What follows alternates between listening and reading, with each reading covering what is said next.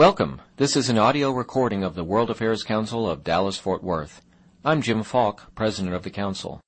The council is a non-profit membership organization dedicated to engaging the public in an exploration of global issues and foreign affairs, and we produce over 80 public events each year. To learn more about us or to become a member, visit dfwworld.org. This podcast is made possible through the generous support of Haynes & Boone, LLP. We hope you enjoy it. Good evening, everyone. You know, just a few weeks ago we were celebrating and here hosting in Dallas the Final Four, and I feel the excitement now that everybody is ready to see what's going to happen in the next big contest, the midterms. And of course, if you watch CNN, you wouldn't know that there was anything going on except a search for a missing plane that I'm convinced that they're going to find in White Rock Lake. But I am particularly pleased about this program tonight because Mark Kennedy and his wife Debbie became very good friends a few years ago when we had the pleasure of going to Turkey under the auspices of the Turkish Cultural Foundation. We got to be the guinea pigs, if you remember, because what the foundation then started doing was inviting teachers from all over the United States, and a number of them have come from Dallas-Fort Worth, and these teachers go to Turkey for about 2 to 3 weeks and then come back and incorporate what they've learned and experienced back into the classrooms here. And I think we have actually won that grant at least 4 times since we went. So we didn't make too bad of an impression, I guess. But when Mark called me now, probably about 6. Come on up front, Shibe. We're going to put you on the spot for coming in late. There we go. Welcome. Shibe, by the way, got up very early and rode bikes with me at 6, so he gets a pass. But when Mark called me a few months ago about this, we were very, very pleased to have the opportunity to present this program. The way this is designed, I'm going to hit some PowerPoint in a minute to do the introduction that Mark has designed. So I'll formally introduce you in a second, but let me just thank you, Mark, for providing this partnership with George Washington University. Also want to thank, and I don't know if Jeff Engel is in the room or not, but for helping us. And Jeff, of course, Dr. Engel is the director of SMU's relatively new Center for Presidential History. And I encourage everyone to look at what they're doing because they're bringing in just some fantastic, fantastic speakers. And I see as well that we have students from Allen High School as well as Hockaday School. Terrell and I just came from the memorial service for Margaret Crow, and the Hockaday students just did a wonderful, wonderful rendition of several songs in honor of somebody who's, by the way, been very supportive of our organization over her nearly 95 years. Want to remind everybody, too, that on April 24th, we're going to have a program featuring Russell Gold, and I encourage everyone to look at the review of his book, The Boom, How Fracking Ignited the American Energy Revolution and Changed the World. That review was recently in the Wall Street Journal. Very favorable review, and I expect that program will probably sell out. So if you're interested in coming next Thursday, April 24th, please go to dfwworld.org and sign up as quickly as possible. Then on April 29th, Julia Swig, she's the Director of Latin American Studies, and we're going to be focusing at the Council on Foreign Relations, we'll be focusing on Brazil and Cuba. And then, I don't know how many people remember the article that was in the New Yorker several months ago about how the United States and Iran really had a back channel on the negotiations. And the person that really was orchestrating that was a woman named Suzanne DiMaggio. And she's now working with the New American Foundation. She was with the Asia Society for a period of time. We contacted her right after we saw that article, and she accepted our invitation. So she'll be here on Wednesday, April 30th, to really talk about sort of what she can tell us about the negotiations that brought the two countries to the negotiating table. And Jocelyn is back there, and she'd be very upset since this is really her program, and she and Rachel decided this was something we would do and that you all would enjoy it. We're bringing in Maz Jobrani. How many people know Maz Jobrani? Boy, look at that show of hands. Now, not enough of you all watch late night television. And now I've watched him. Master Brani is hilarious, and he will skewer everybody. He is an Iranian-American comedian, and that is going to be at the Dallas City Performance Hall on May 22nd. We actually are delighted how many people have already signed up for it. Folks who go to Comedy Central and all of that. So, sort of break out of the mold. Come to that. And now, let me see if I can do this the way Mark wants me to do it. So, first going to introduce Mark Penn, but one of the things that I saw about Mark that may not be up there is he's been called the master of the message by Time and a guru of small things by the New York Times. One of the things that I'm eager to hear you talk about a bit tonight, Mark, is just some of the work that you've done in other countries and how polling is addressed there. I've helped elect more than 25 leaders in the United States, and the Washington Post said, "No pollster has ever become so thoroughly integrated into the policy-making operation of a presidential administration as had Penn." And then here's the name that I'm going to have to pronounce correctly. Here we go. Jan van Lohausen. You okay? I never took German. Anyway, our friend over there on the far left, you're right. He's president of Voter Consumer Research, a Houston-based polling firm he founded in 1991.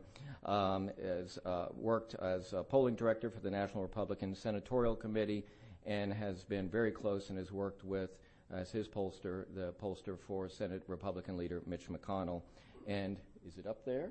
It says principal pollster. It doesn't say principal pollster. Principal pollster for George W. Bush's 2000 and 2004 presidential campaign. And now here's what I'm allowed to tell you about Mark Kennedy. There we go. Other than that, he's a great guy. One thing, though, he'll go into major department stores with cameras in different countries, and then you get chased out by the security people. But I'll let him tell you more about that. Thank you so much. And here, Mark, you get this. Thank you, and thank you, Jim. We very much appreciate the Dallas-Fort Worth World Affairs Council for hosting us. We knew that we would find a wonderful audience here that would have great questions, so we're going to try to get through this in time to have some questions at the end. I very much appreciate both Mark and Jan being with us here today to give you some insights. We at the Graduate School of Political Management are a school of politics, not policy. 285 policy schools, figuring out what to do. We focus on how to do, and clearly a key part of that is polling. And Mark Penn was gracious enough to help us found the Society of Presidential Pollster, and we're appreciative for both of our panelists being with us here today. Our approach is that I'm going to go through a variety of questions to get us all started, but then at the end we're going to have some opportunity for you to ask questions. You might have just a surface view as to what polling is, but my hope is that by the end of our conversation here tonight, you'll have a much deeper insight into what's all behind it. As always, as Jim was alluding to, I reinforce all my presentations exclusively with my own photos. We want to protect everybody else's intellectual property rights, so I only use my own, taken from around the world. So you'll always see me with the camera in my hand, taking pictures of everything. We'll, I'm sure, get into issues later on. Part of the challenge why you need to have a good understanding of public opinion is that America is nearly evenly divided on just about every issue. If you go to Boston, they think a gun ban is exactly what we need. If you go to Las Vegas, they have a completely different view of the world between those two. And neither can understand why everybody in the world doesn't agree with their point of view, which is part of the problem we have with the perception of the political process. Here today, we're talking about public opinion and the presidency.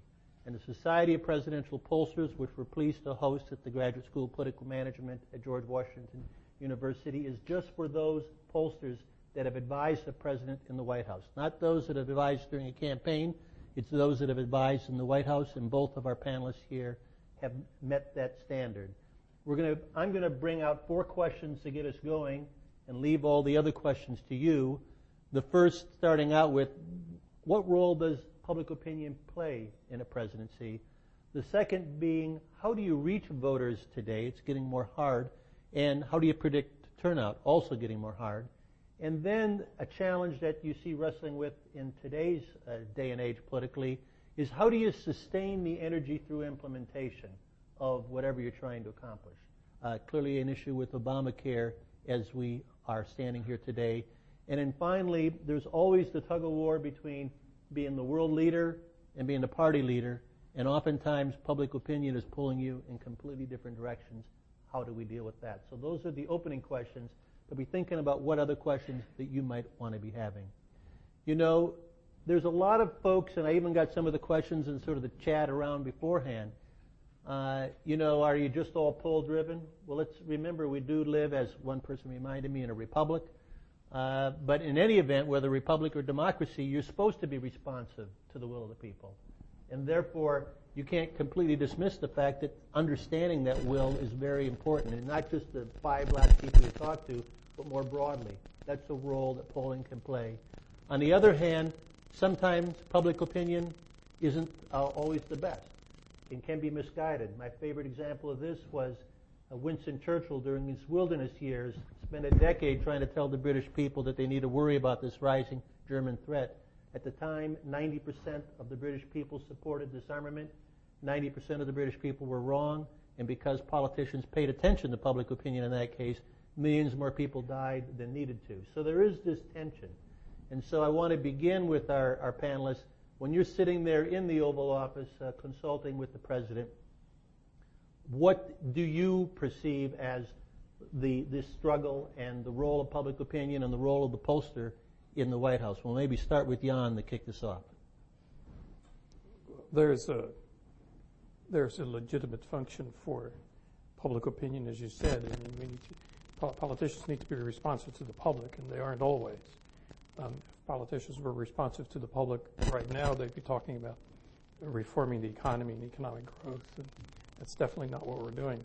The role that we played in the White House was a bit limited because, just to remind you, when Governor Bush ran for president, he ran in 98 and 99, deciding to run, and at the time there was a picture of Dick Morris on the front of, I think it was Time Magazine or Newsweek, sitting on the shoulder of Bill Clinton, and that led him to joke to everybody he met that he was running for the second most important job in Washington, that of president, that the most important job was to be the pollster for the president. And that kind of reduced my role for the next 8 years. I think that in addition to agenda setting, the principal thing we did was just one, tracking. How is it going? How is it playing? And two, marketing. To give you an example, the president really wanted to do something about Social Security. And what he was going to do about Social Security was entirely outside of my purview. But coming up with the marketing program for him to sell Social Security reform to the voters was where we got involved. So how do you define the problem? What is the range of fixes that sells? And what is the range of messaging around the need to fix Social Security that sells? Now, I give you that as an example because it was just a disastrous failure. We didn't even get a vote out of Congress on either the House or the Senate, both of which we controlled at the time, on Social Security reform. And the problem was that while we were talking to voters, the members were, well, how do I say this politely? The members didn't have the fortitude to take the risk of taking on this mission, and we ran in a highly very polarized, even less polarized than today, but even then, while you were there, a highly polarized environment, which the other side of the aisle saw as an opportunity to start running the 06 elections, which led to instant withdrawal of all political courage on the side of many of your colleagues, yourself excluded, of course. So the bottom line to the answer is it is very, very hard to do, and it's become a lot harder to do in the last 15 years, to rally the public behind something that needs doing that isn't particularly popular, and in an environment where everything you say is seen as an opportunity to turn it into an election issue. Very good. Mark. Thanks, Mark. And Mark says he runs a school of politics, but not policy. But President Clinton always used to say, he said, good policy is good politics, right? And is always very important to understand that good policy today is a lot of the product, whether it's a campaign or the White House or the presidency, trying to do the right thing in a complex environment, really does come down to good policy making good politics. And I'd say that there's, when it comes to polls and the presidency, there's the mythology. Polls are bad. Polls are a stump line. I don't govern by polls. I remember actually working for someone who was considering running for president right here in this city, who will remain nameless, who went, I did a poll, and the fellow went from the poll presentation to a news program where the first question was, have you done any polls? And he said, no, absolutely, I would never do a poll. And I had come run from the poll presentation. So it tells you something about how people regard polls, and part of the reason actually that helped set up the society is then there's the reality of polls, in the White House and in the modern presidency. And I always use a model that a president wants to get things done. Getting things done in the country with a system of checks and balances is not the easiest thing in the world. It's not supposed to be, right? And in fact, there are a number of desks. I always look at it. The president really has to consult in order to get anything done.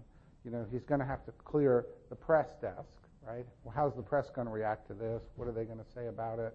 How are they going to write it? What are they going to see the policy as? It's going to have to clear the congressional desk. It's going to have to go through Congress. What are people in Congress going to say? What are the various factions? Where is that going to play with the majority and the minority? Right? It's got to clear the policy desk, which is probably where maybe it started out. The policymakers have to say this policy. You take something like a 50-cent gasoline tax, which is one of the proposals Clinton made. Well, the press kind of liked it. Then it got to Congress, and all those states where people drive, they said, "What, are you kidding?" And then the policy people, they loved it, right? And then it's got to get through the special interest desk. Well, because on any policy you're going to affect certain groups more than others. Maybe labor's going to weigh in, maybe environmental groups are going to weigh in, and then finally you've got the desk of public opinion. And the desk of public opinion is an important one, but it's neither to be exaggerated nor undercounted, because it's one of the 5 important desks that if you're going to get something big done. And almost every major reform or change that we have made in the country maybe started out being something people were skeptical of, but when they were passed, or at the end of the day, if you take something like Medicare or the civil rights bills, they were supported by a majority of the people. Because we do live in a republic, a democracy, and getting majority support for big proposals and big changes is very important to their implementation, their passage, and the continued political support. And the congressmen, particularly in swing districts, know that a lot of unpopular legislation could result in a real voter backlash. It's one of the reasons the framers put in that Congress has an election every 2 years. And when I asked voters recently, did you want to make that 4? They said, no, 2 years is just fine.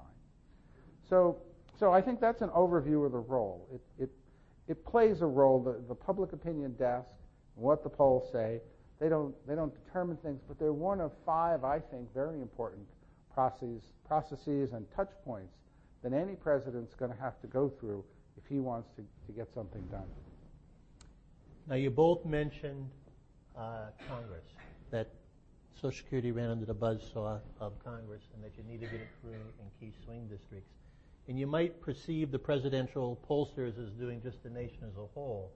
But how do you really focus it down into the congressional votes that you're going to need to get and how that plays in Congress? How much of your polling really needs to dive into that? We'll start with you first this time, Mark. Well, again, we had, particularly during the Clinton years, when I was pollster for President Clinton for 6 years, we went through the first government shutdown. And so the biggest, perhaps, single issue that we polled on, that we understood, was getting an agreement to the balanced budget. And so how that was going to go through, what was going to happen with the shutdown. Remember, two sides in politics could have vast disagreements, are going to push their disagreements to the limit. In this case, the shutdown of the government pushed it to the limit. Then everybody, I think, realized the limits of their position. And then if the system is kind of working, then they all sit down and they agree on their differences and move forward. You know, a lot of people think the system's gotten stuck, but the system is not one of just harmony and friendship and backstopping. It's an actual real system of resolving difficult problems in which people disagree. And that's where polling, I think, played a pretty big role in understanding the limits of the balanced budget. So President Clinton was for a balanced budget. The Republicans were for a balanced budget. So then they both agreed on where they wanted to go. The disagreement was on how they were going to get there. And they characterized really us as not really wanting to cut spending, not really, being realistic in terms of making the curves of programs they wanted, and we characterized them as trying to get rid of Medicare, Social Security, education, and the environment. And I think that was an example of both sides went all out, both sides pushed their position, and the end point was, we believe, a balanced budget according to American values. That was what we had. That was what we had wanted to accomplish. That was what we wanted to agree to, and that's what I think actually got agreed to. And I think the president understanding how the public was going to react in advance, because I remember when the government was shut down, the Republicans thought they had a good way of maybe dramatizing the issue that who needs government anyway. Things were getting a little tight. Stuff was shutting down. Workers were going home, and the president turned to say, "Are you sure this is going to be okay?" And I said, "Absolutely," because we were confident that, in fact, the shutdown of the government was going to backfire. And I think Republicans learned an important lesson out of that and didn't shut the government down for a long time until they, I think, relearned the same lesson when they did it the second time. Jan. Well, I think actually you make a good point, and it leads to the point about how much things have changed. In this last shutdown, as much as 40% of the Republicans thought it was just fine, completely different from the first one, and that is just a testament to how much further things have polarized and how much the far right and far left have radicalized. If you have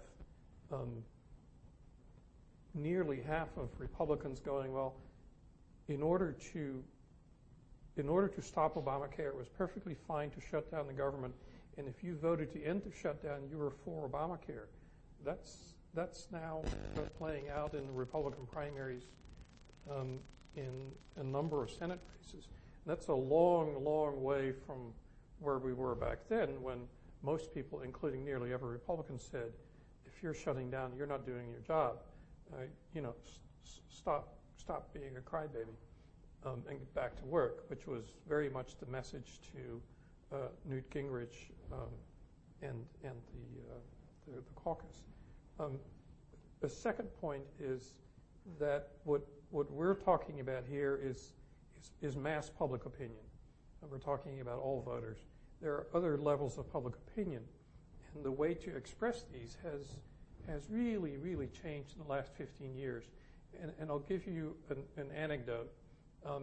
If a member of the Senate goes to a meeting to discuss a compromise on something, it almost doesn't matter what.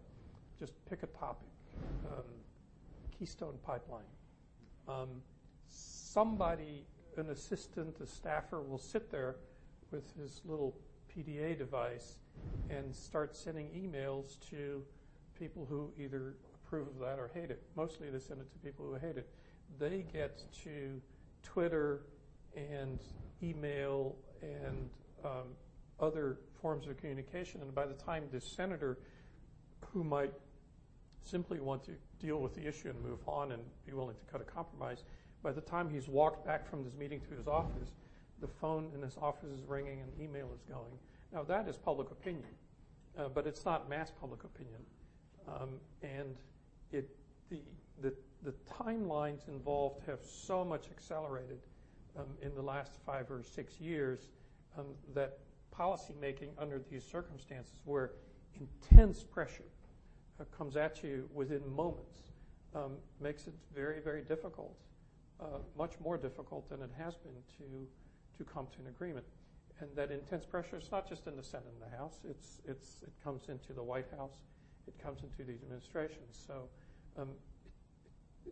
life has really changed quite a bit in the last 15 years, and it's generally, as I'm sounding old-fashioned, generally made things more difficult and not been a good thing. Compromise is much more difficult now than it was 15 years ago. And I think a part of that is, we used to have about 150 congressional districts out of 435 that were actually in play. Now you're down to less than 40. So when you say 40% of the Republicans actually go home and say it was a good thing we shut down the government, they're clearly in the very, very safe Republican districts that are playing. When I grew up in northern Minnesota, we only got one TV station, NBC. So when I went to college and people talked about Leave It to Beaver and things like that, I had no idea what they were talking about. Now today, you've got thousands of different choices, and everybody's listening to their own choice, making the population much more fragmented, much harder to address. So these are big challenges. But speaking of the fragmented audiences, back in the good old days, you used to have a choice of your phone as to whether you wanted banana yellow, or if you really preferred, you could have, banana yellow. Now it's gotten to be where most people don't have a phone at home, particularly the young. They're relying completely on cell phones. That makes it harder to reach. The idea that you were doing a poll by calling somebody at home, and where do they like to get communicated? How do they like to be communicated with? It might be text, which is hard to do a poll by text.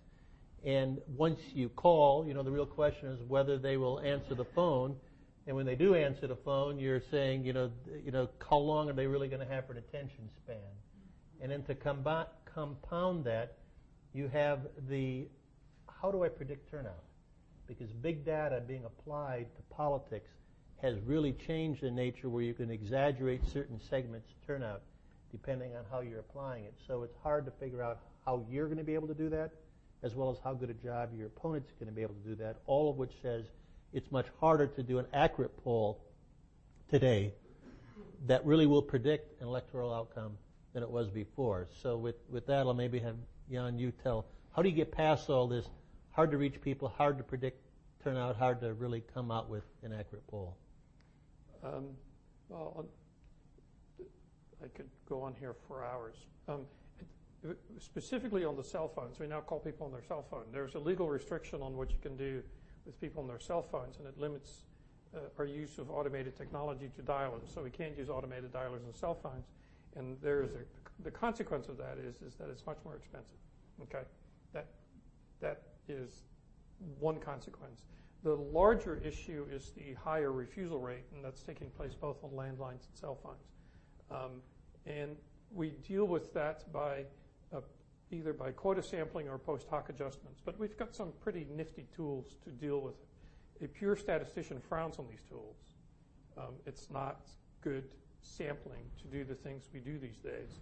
But if we were to follow pure sampling rules, we'd be wrong. So all in all, this is working pretty well, and for the most part, with significant exceptions, but for the most part, polling has not been less accurate than it has been in the past.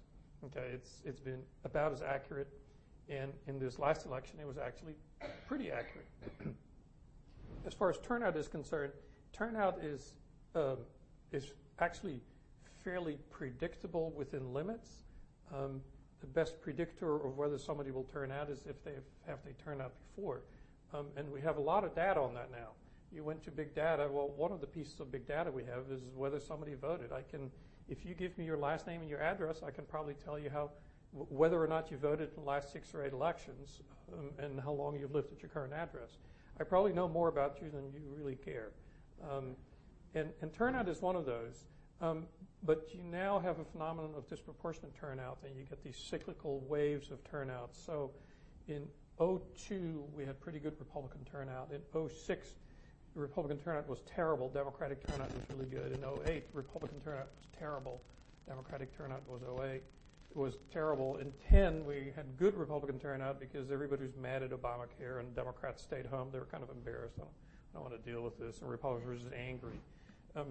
And it's actually fairly easy to predict that in the aggregate. And if for the average voter, it's not easy to predict that for the individual voter. But since we're predicting in the aggregate anyway, that doesn't really matter. And the final point is on predicting turnout is this. The difference between the person who's very likely to turn out and almost certainly not turn out is very large. But the difference between the person who has a 0.6 odds of turning out and a 0.5 odds of turning out is minimal. Okay, so it's when these highly unlikely groups all of a sudden show up that is when you get in trouble. Very specifically, that has been the case with the Hispanic vote, which Republicans systematically underestimated.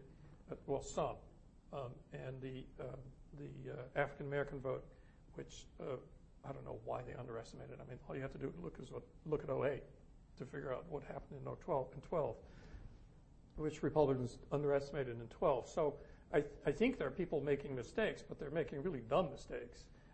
It really isn't all that hard, and not everybody was wrong. Some people absolutely got it right.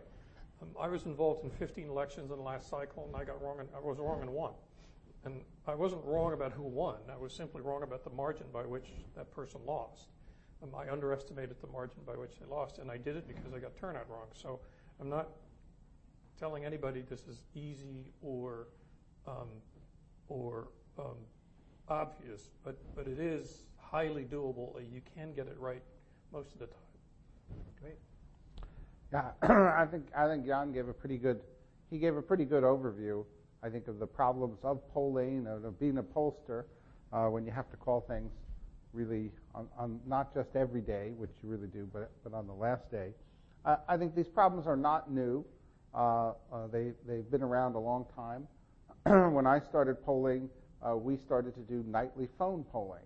And at that time, not everybody had a phone. So the first thing everybody would say is, you can't do phone polling. You have to go door to door. So eventually, quite interestingly, and then everybody said, well, you can't do phone polling because 40% of the people have unlisted numbers. So we had to come up with random digit dialing so that we could find the people who had unlisted phone numbers. And then they would say, how did you get my number? We'd explain each time, it's random digit dialing. We don't have your name. But so phone polling then became the standard, because then everybody said, look, there are enough phones, and we had to figure out how to deal with the fact that women were more likely to answer the phone than men, so you'd wind up there are all sorts of distortions. And then if you're the kind of person that likes to eat at McDonald's a lot, you're probably not home. So there are a zillion issues that even phone polling had to get right. And now phone polling is changing, and because the landline was a pretty good place, but every person now is going to has a personal phone. Although one thing I just want to say about the slides is the slides give the impression that we're a young country and the younger generation is driving all the changes. And as I try to remind people, that the truth is we've never been older as a country. And that when John F. Kennedy was elected, the youth vote, the 18 to 29, was twice as big as the over 60 vote was. And now they're about the same. So the truth is, I think that one of the dangers, I think, in polling is now to over-represent a younger generation that is actually not as big proportionally to the older generation, and to forget about how we're going to poll all these people now who are 60 to 90, who are becoming more and more difficult to reach. So which is the opposite of the way polling used to run. So we went to phone polling. I think we perfected phone polling. We were happy that it met the standards of statistical randomness. We made a few adjustments at the end if we got too many Democrats or too many Republicans. And then the Internet came along. Well, and then the Internet came along, and cell phones came along, and people started to disconnect their landlines. Now, the Internet or Facebook might be the more perfect directory today of trying to get a census of everyone to then create a random selection. So then we have the problems of how you get them. So most polling today except for political polling. But most market polling today is done on the internet. People like to respond on the internet. They tend to give more in-depth open-endeds. It tends to be less expensive. It doesn't have a personal interviewer involved. So I think, and one of the things I did in the Blair election a few years ago, really actually in 2005, when the internet was fairly new, I did half of it by phone and half of it by internet, reconciled the two so I could see how the differences were running. Eventually, just as door-to-door gave way to phone, eventually phone is going to give way to internet, some kind of polling that way because it's fundamentally less expensive. It is a greater way to reach more people, and it is in transition. The problem we have is that phone polling was based on the iron laws of statistics, and a lot of the internet polling, the response rates are so low that they really are based on representative samples.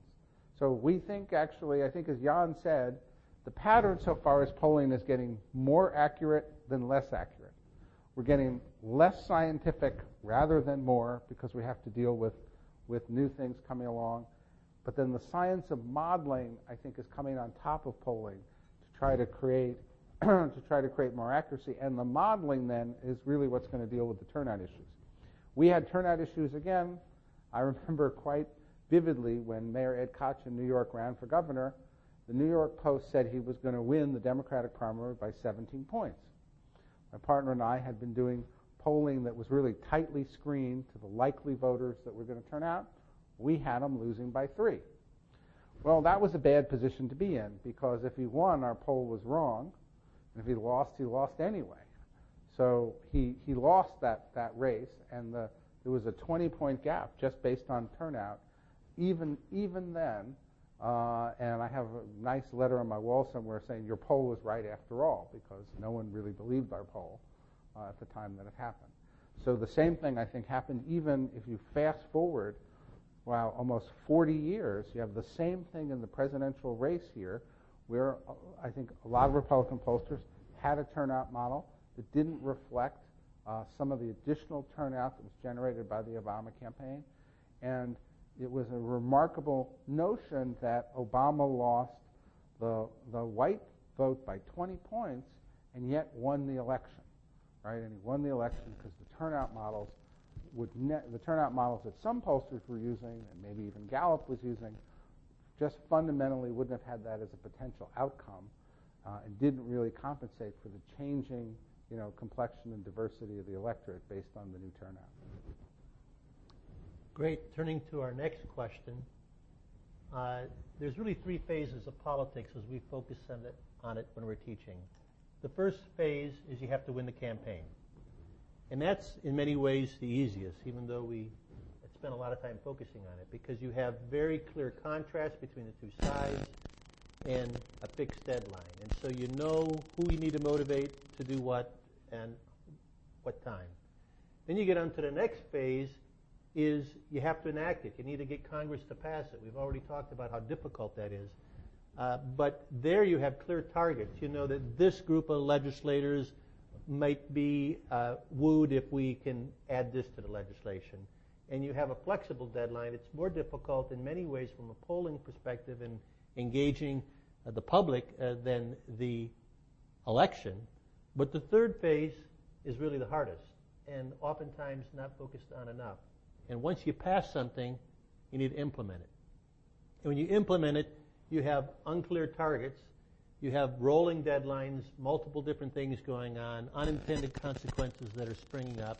And as you know, there is a sustained opposition. People are still opposing it even though it's already passed. And this is not just Obamacare.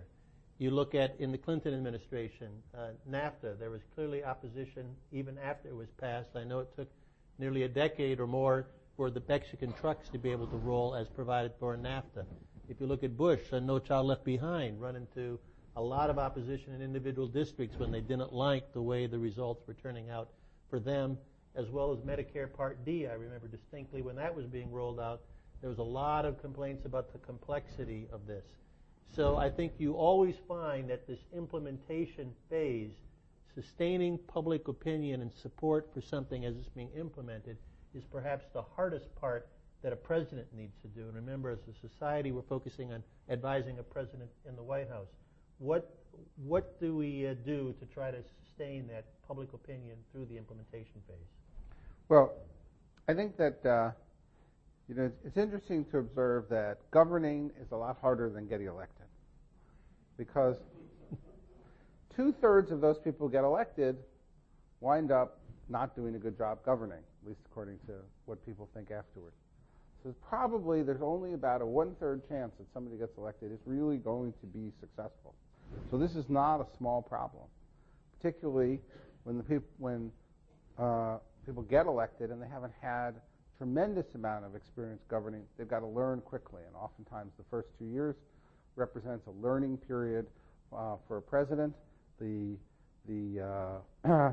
first congressional election into a presidency is usually like that old commercial where they put men in kind of the aftershave to kind of wake you up, right, and really send a wake-up call, because the people send a message on the first 2 years.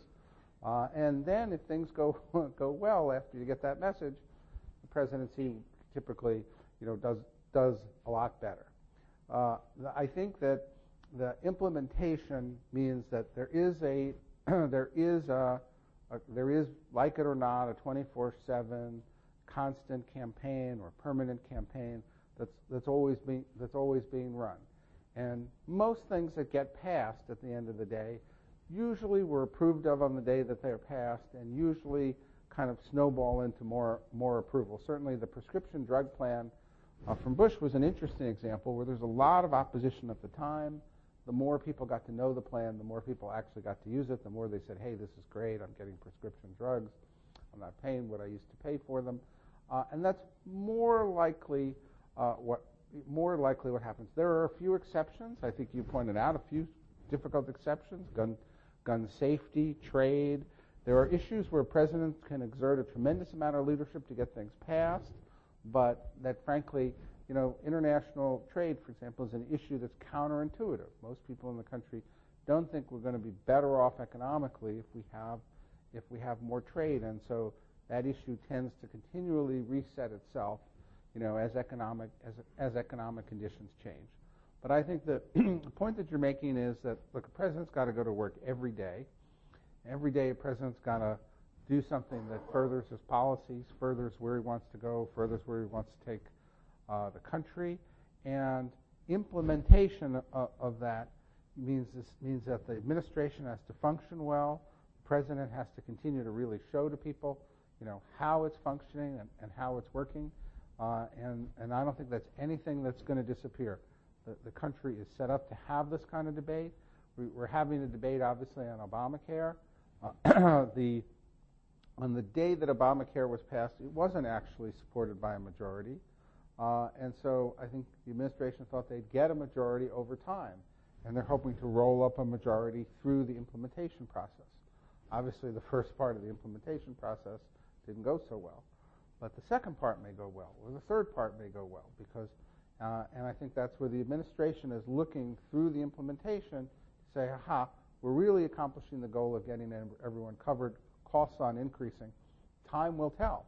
But I think politics is going to look at that issue very closely, in these midterm elections. I've been struggling with a simple answer to this one, and there isn't one. I think maybe the best way to proceed is by anecdote on how different these things are. I was not directly involved, but on the periphery of the whole debate over torture and whether or not torture was a good thing. And we've got a long way on that discussion, but the analogy is now to the NSA and disclosure and maintaining all that data. And the problem with saying anything about it is because the only thing you could say is, look, it really worked. We got this guy, right? As a result of torture, we got this guy. Well, that's something that you can't say 99% of the time within the first 10 years after it happened, because you're giving away all kinds of information that you don't want to give away. So some subjects you simply can't talk about, which makes it very difficult to communicate with the public on an important subject. And I think the NSA is a good example of that. The second thing I would say is that the public has a surprisingly short attention span on many issues. And my favorite example is Medicare Part D, which you mentioned a second ago. Medicare Part D went through Congress in a highly polarized fashion, not too different from Obamacare. It was ramrodded through the House, and there were some questions about exactly how it was ramrodded through. It was a midnight special in 5:15 in the morning special. Yeah, okay, those early morning special that left behind a highly polarized public along partisan lines. And the irony was that Republicans supported an expansion of entitlement benefits while Democrats opposed it. Now, you know, that is upside down, right? That's the reverse of what you would think. Move forward the clock. There was difficulty with implementation. There was difficulty with the website. It took 6 weeks rather than 6 months to fix it. But, well, actually, it's still not fixed. But it took 6 weeks to fix that one. And then you ended up with 3 groups of people.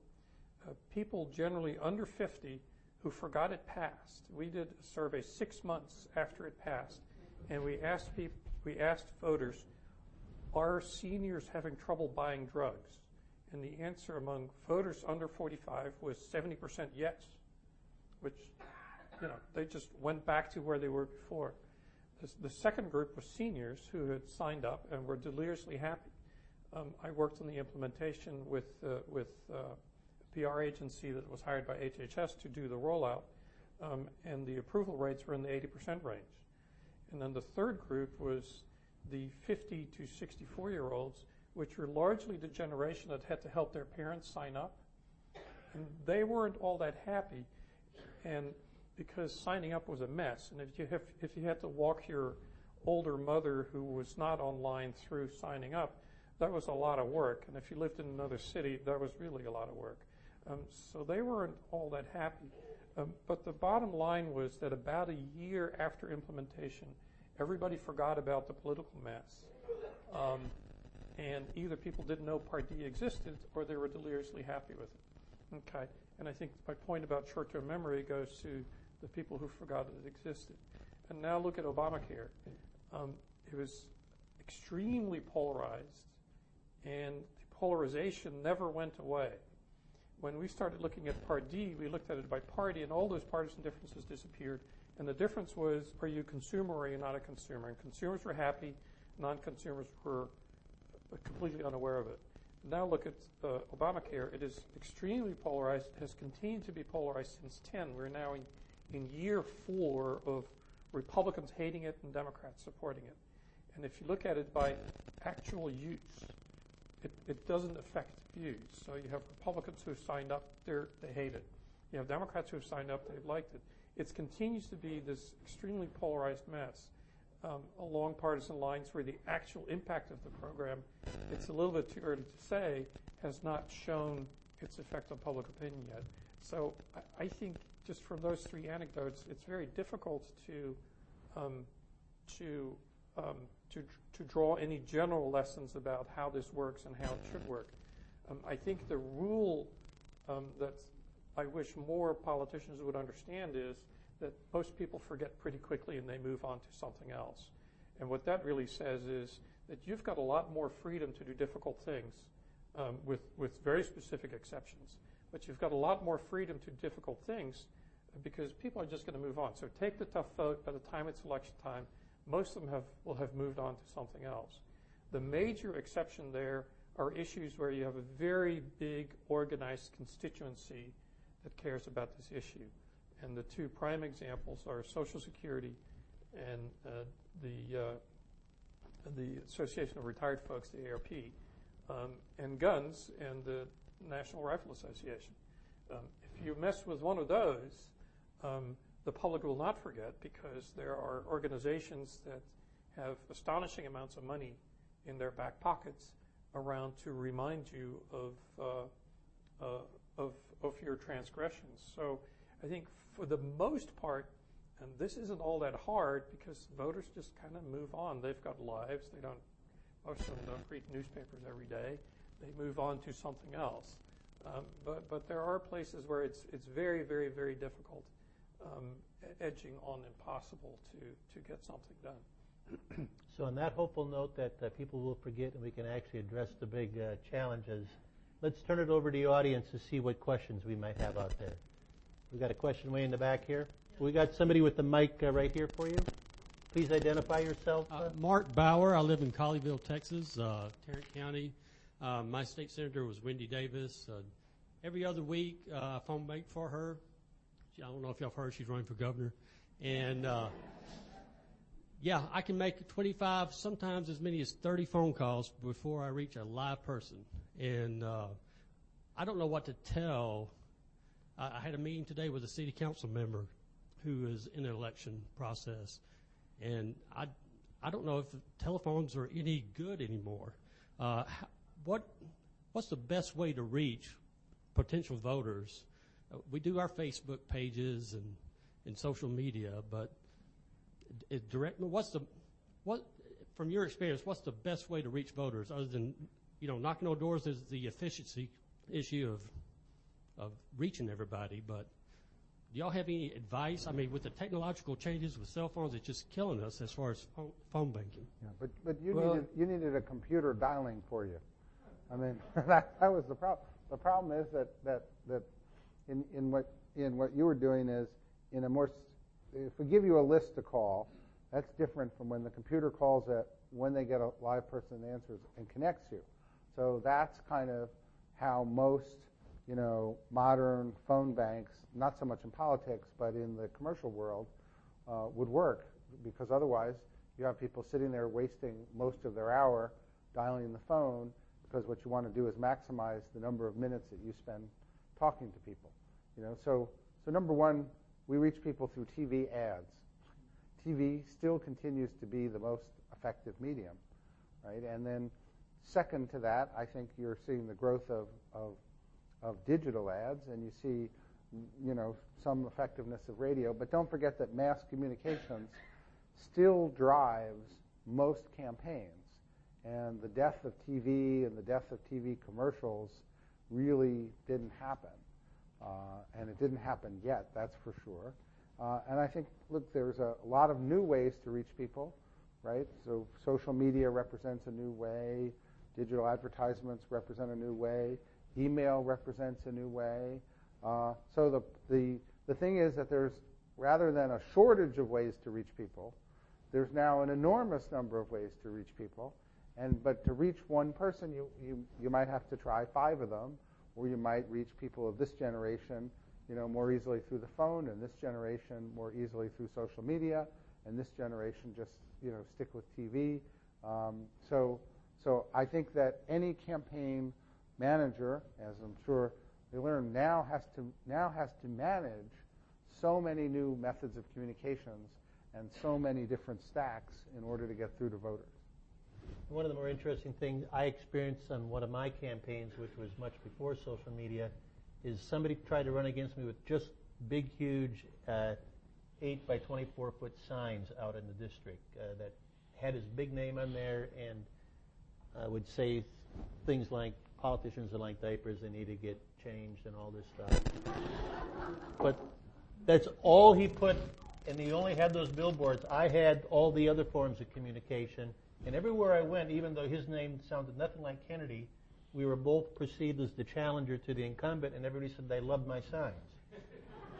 So a part of what it tells you is you need to hit them not just in one way, but they're expecting to see you on their iPad, on their phone, in the TV, and everywhere else. So I don't know, Jan, if you have any other additions, or we'll go to the next question. Or No, I think the main points have been made. The main point is that every time we find a new channel, you can't abandon any of the old channels. So you're spreading yourself over more and more channels, and the practical effect of that is becoming more and more expensive.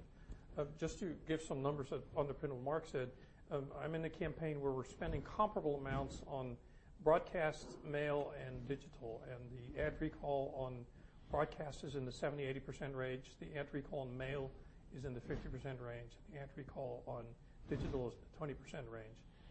So you're still heavily reliant on television to reach people, much more so than you would think.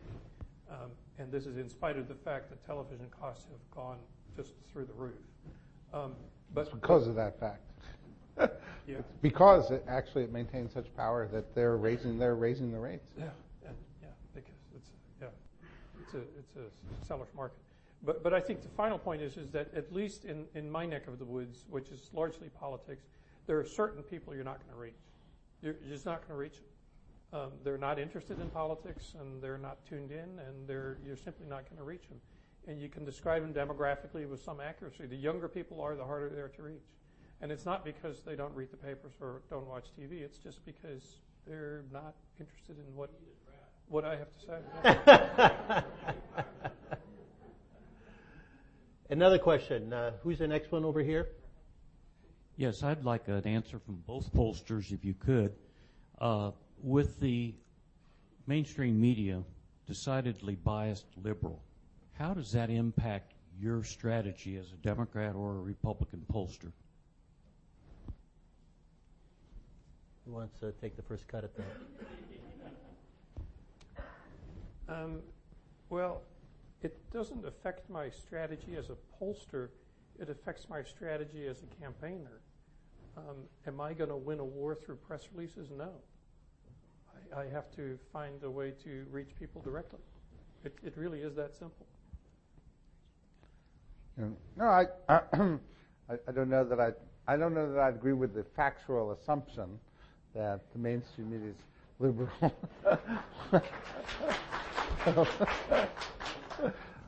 I think that more media has chosen sides, and more media has said, I love conservative audiences, and I'm gonna really lock in on them, and I like liberal. And so in fairness, I'd say that a lot of media has picked one side or the other, and really focused on kind of telling people what they want to hear, and others haven't.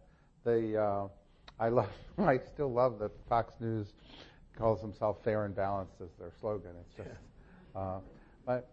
but I think that so you really look through this and you look through this and you say the unfortunate thing is that a lot of things that the political figures say gets easily politicized and easily polarized, and that process also involves very subtle distortions in terms of what people really say, what they really mean.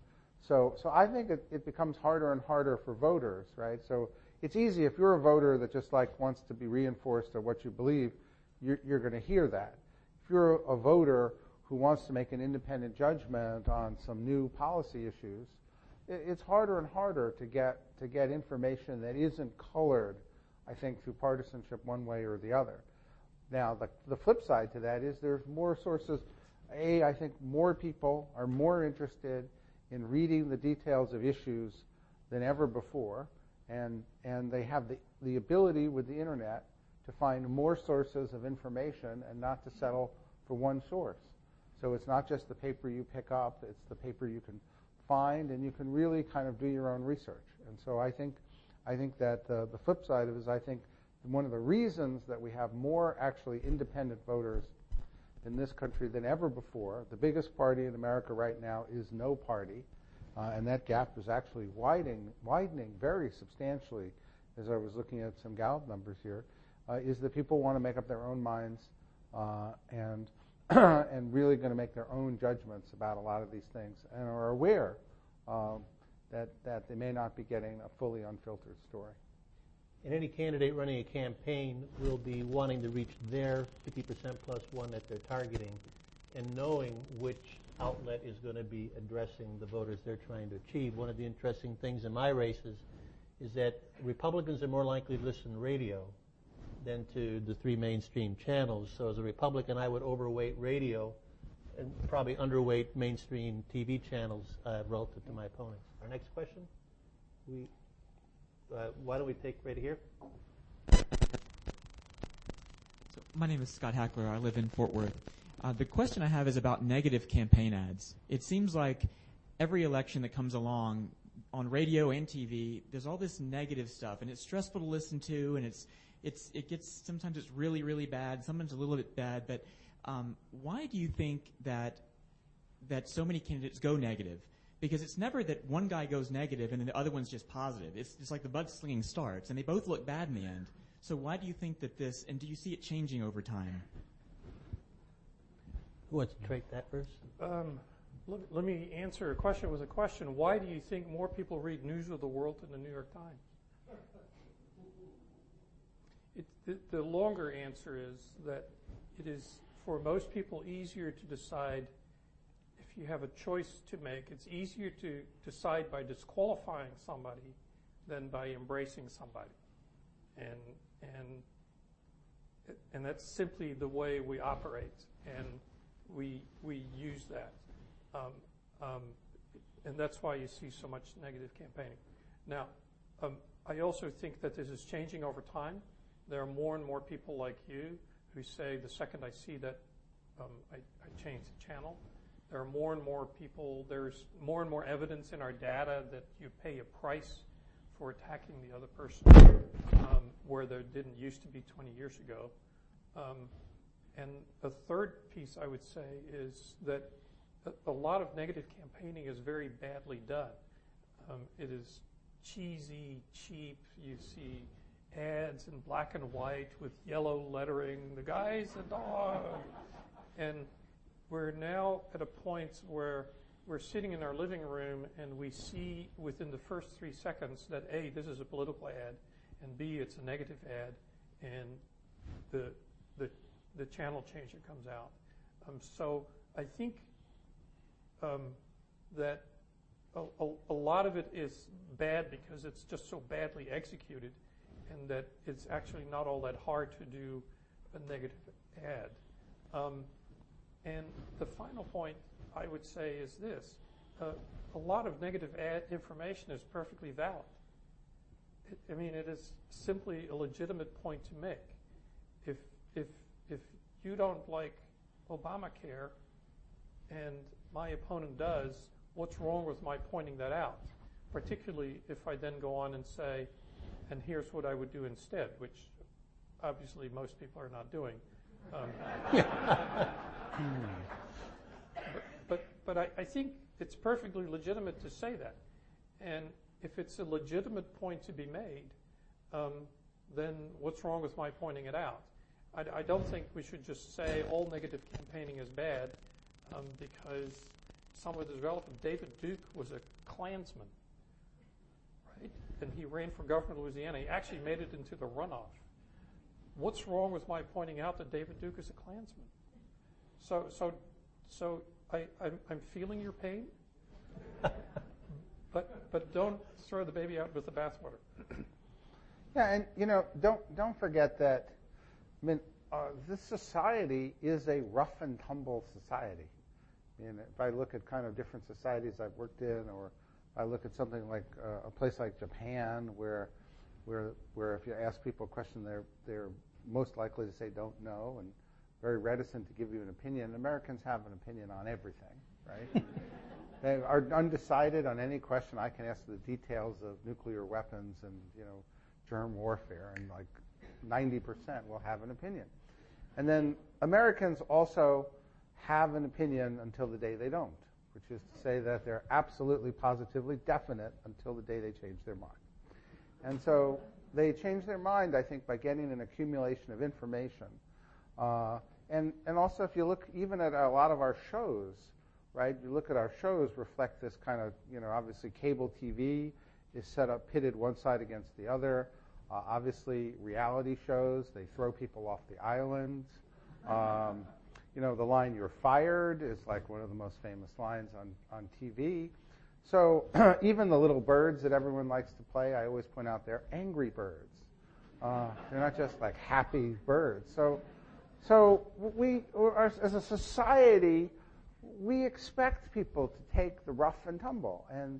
And I do think that negative ads, I was looking at this because it used to be negative ads are almost 90% of the presidential campaign in the last campaign. So they have, obviously there has been a race to the negative on the one hand, but it's not unusual for challengers to run a negative campaign.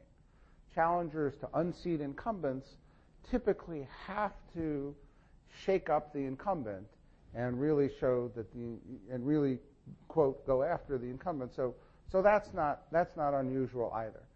We used to, in the Clinton campaign, we used to have a thing where we would not want our ads to seem negative, but we would have at the beginning, we would actually start the ad with another negative ad from the Republicans. So it would remind you that the Republicans were running negative ads. Then we would tell you it's time we stood up for Social Security and Medicare. Then we'd have a little sandwich in the middle, and by the way, we'd show a little clip from Newt Gingrich where he says, I think we should wither on the vine first. And then we end, but we're going to really help balance the budget and see Medicare through. So most people thought, when we polled them by 2-to-1, most people thought we ran positive ads. And the Republicans have a reputation for negative. So even though Bob Dole ran mostly positive ads, I would ask people, and by 2-to-1 they'd say, oh no, Bob Dole's running negative ads. So there's not only the actual running of ads, there's what I call the campaign about the campaign. Who's running more negative ads? Since they always say, well, so there's a whole campaign now about who's more negative, who's taking more money from unacceptable fat cats, who's running things by the polls, and that in some ways obscures the real campaign, which is, are they doing a good job, and do they have anything to say about what they would do if they got the job? So I think you've seen the trend towards negative. You're right. Some of it is very effective and useful. I think that public taste dictates a lot of the result, and I think if the public taste changes, I think the ads will change. And don't forget the politicians give a lot of positive speeches, have a lot of positive proposals, and they oftentimes get very little coverage. I would just reinforce the one comment that Jan said about a lot of them are actually giving accurate information. As a candidate, the best thing that can happen to you is if your opponent lies about you in an ad. And one of my opponents came out 3 weeks earlier than I could ever come up on TV because she was a multimillionaire running against me and ran 3 weeks worth of lies. But then after that, I brought up an ad that had actual footage from ABC, NBC, and CBS saying unfair, misleading, and false.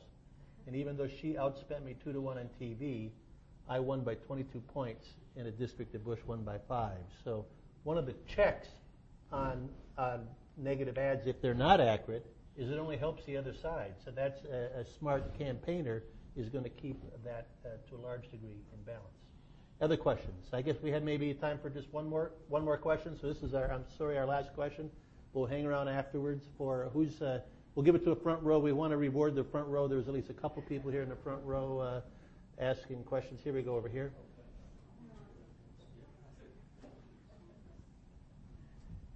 How valid are political polls? I mean, polls are just, it seems to me, questions that are designed by people who can direct to get answers that they really want. Just as we know Fox is very conservative and MSNBC appeals to liberals, don't pollsters fall into the same trap in trying to please the people who hire them to influence what is they're trying to get the voters to obey or to do? Well, actually, and I've changed a little bit exactly what I'm doing, but I would say that when you're doing polling for candidates, that the last thing you want to do is to have polls. I mean, the pollster nightmare, I think, is when you've told somebody they're going to win, they go to sleep and they wake up and they've lost. So you really always want to be, conservative about poll questions, how you phrase them, and also be clear.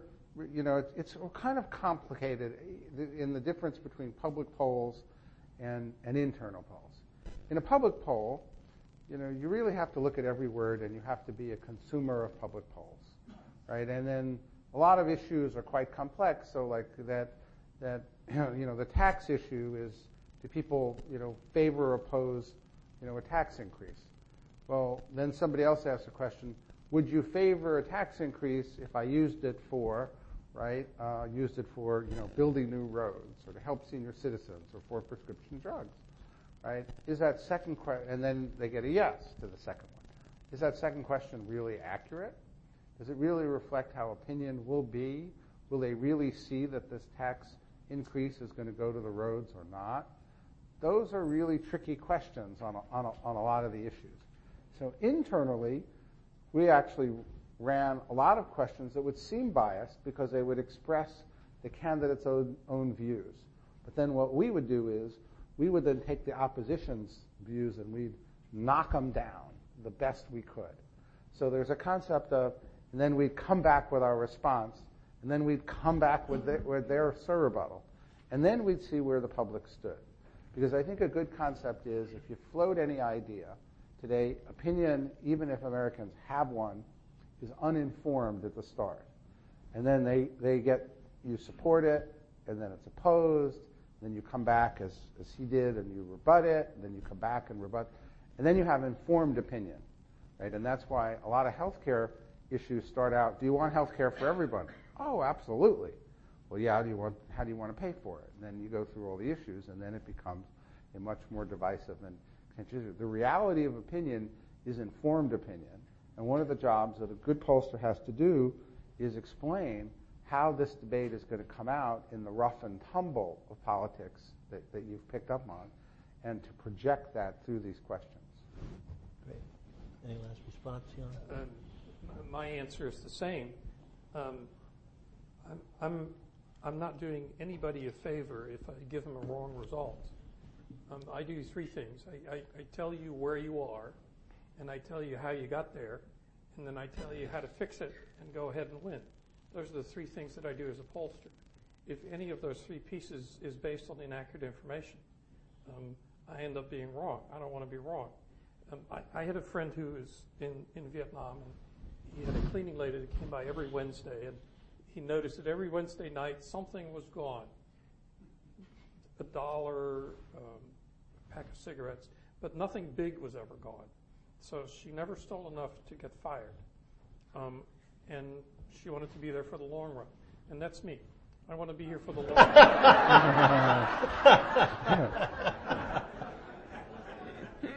I want to be here for the long run. And if I provide incorrect information, then I'm not going to be here for the long run. And Mark draws an important distinction between what we do internally and privately and this made-for-release polling. And in the made-for-release polling, which is what you're most likely to see, you have reason to be very, very, very nervous because there really is a lot of junk out there. So I think your question is entirely fair. But again, I want to be around for another while, and if I start pushing out junk, you're going to figure it out, the press is going to figure it out, and we're simply not going to be covered. So I think you have reason to be nervous in a lot of the stuff that is the made-for-release stuff. But there are people who care enough about the reputation to do it right. And your problem is to figure out who it is. Well, gentlemen, on the basis of what we've heard tonight, I think all of you will be here for a long time. So we're very grateful for you sharing with us your insights, and it certainly helps all of us understand what we observe, what we read, and, of course, when we pick up that phone and some of the questions we're asked. So, Mark, thank you for making this possible. Again.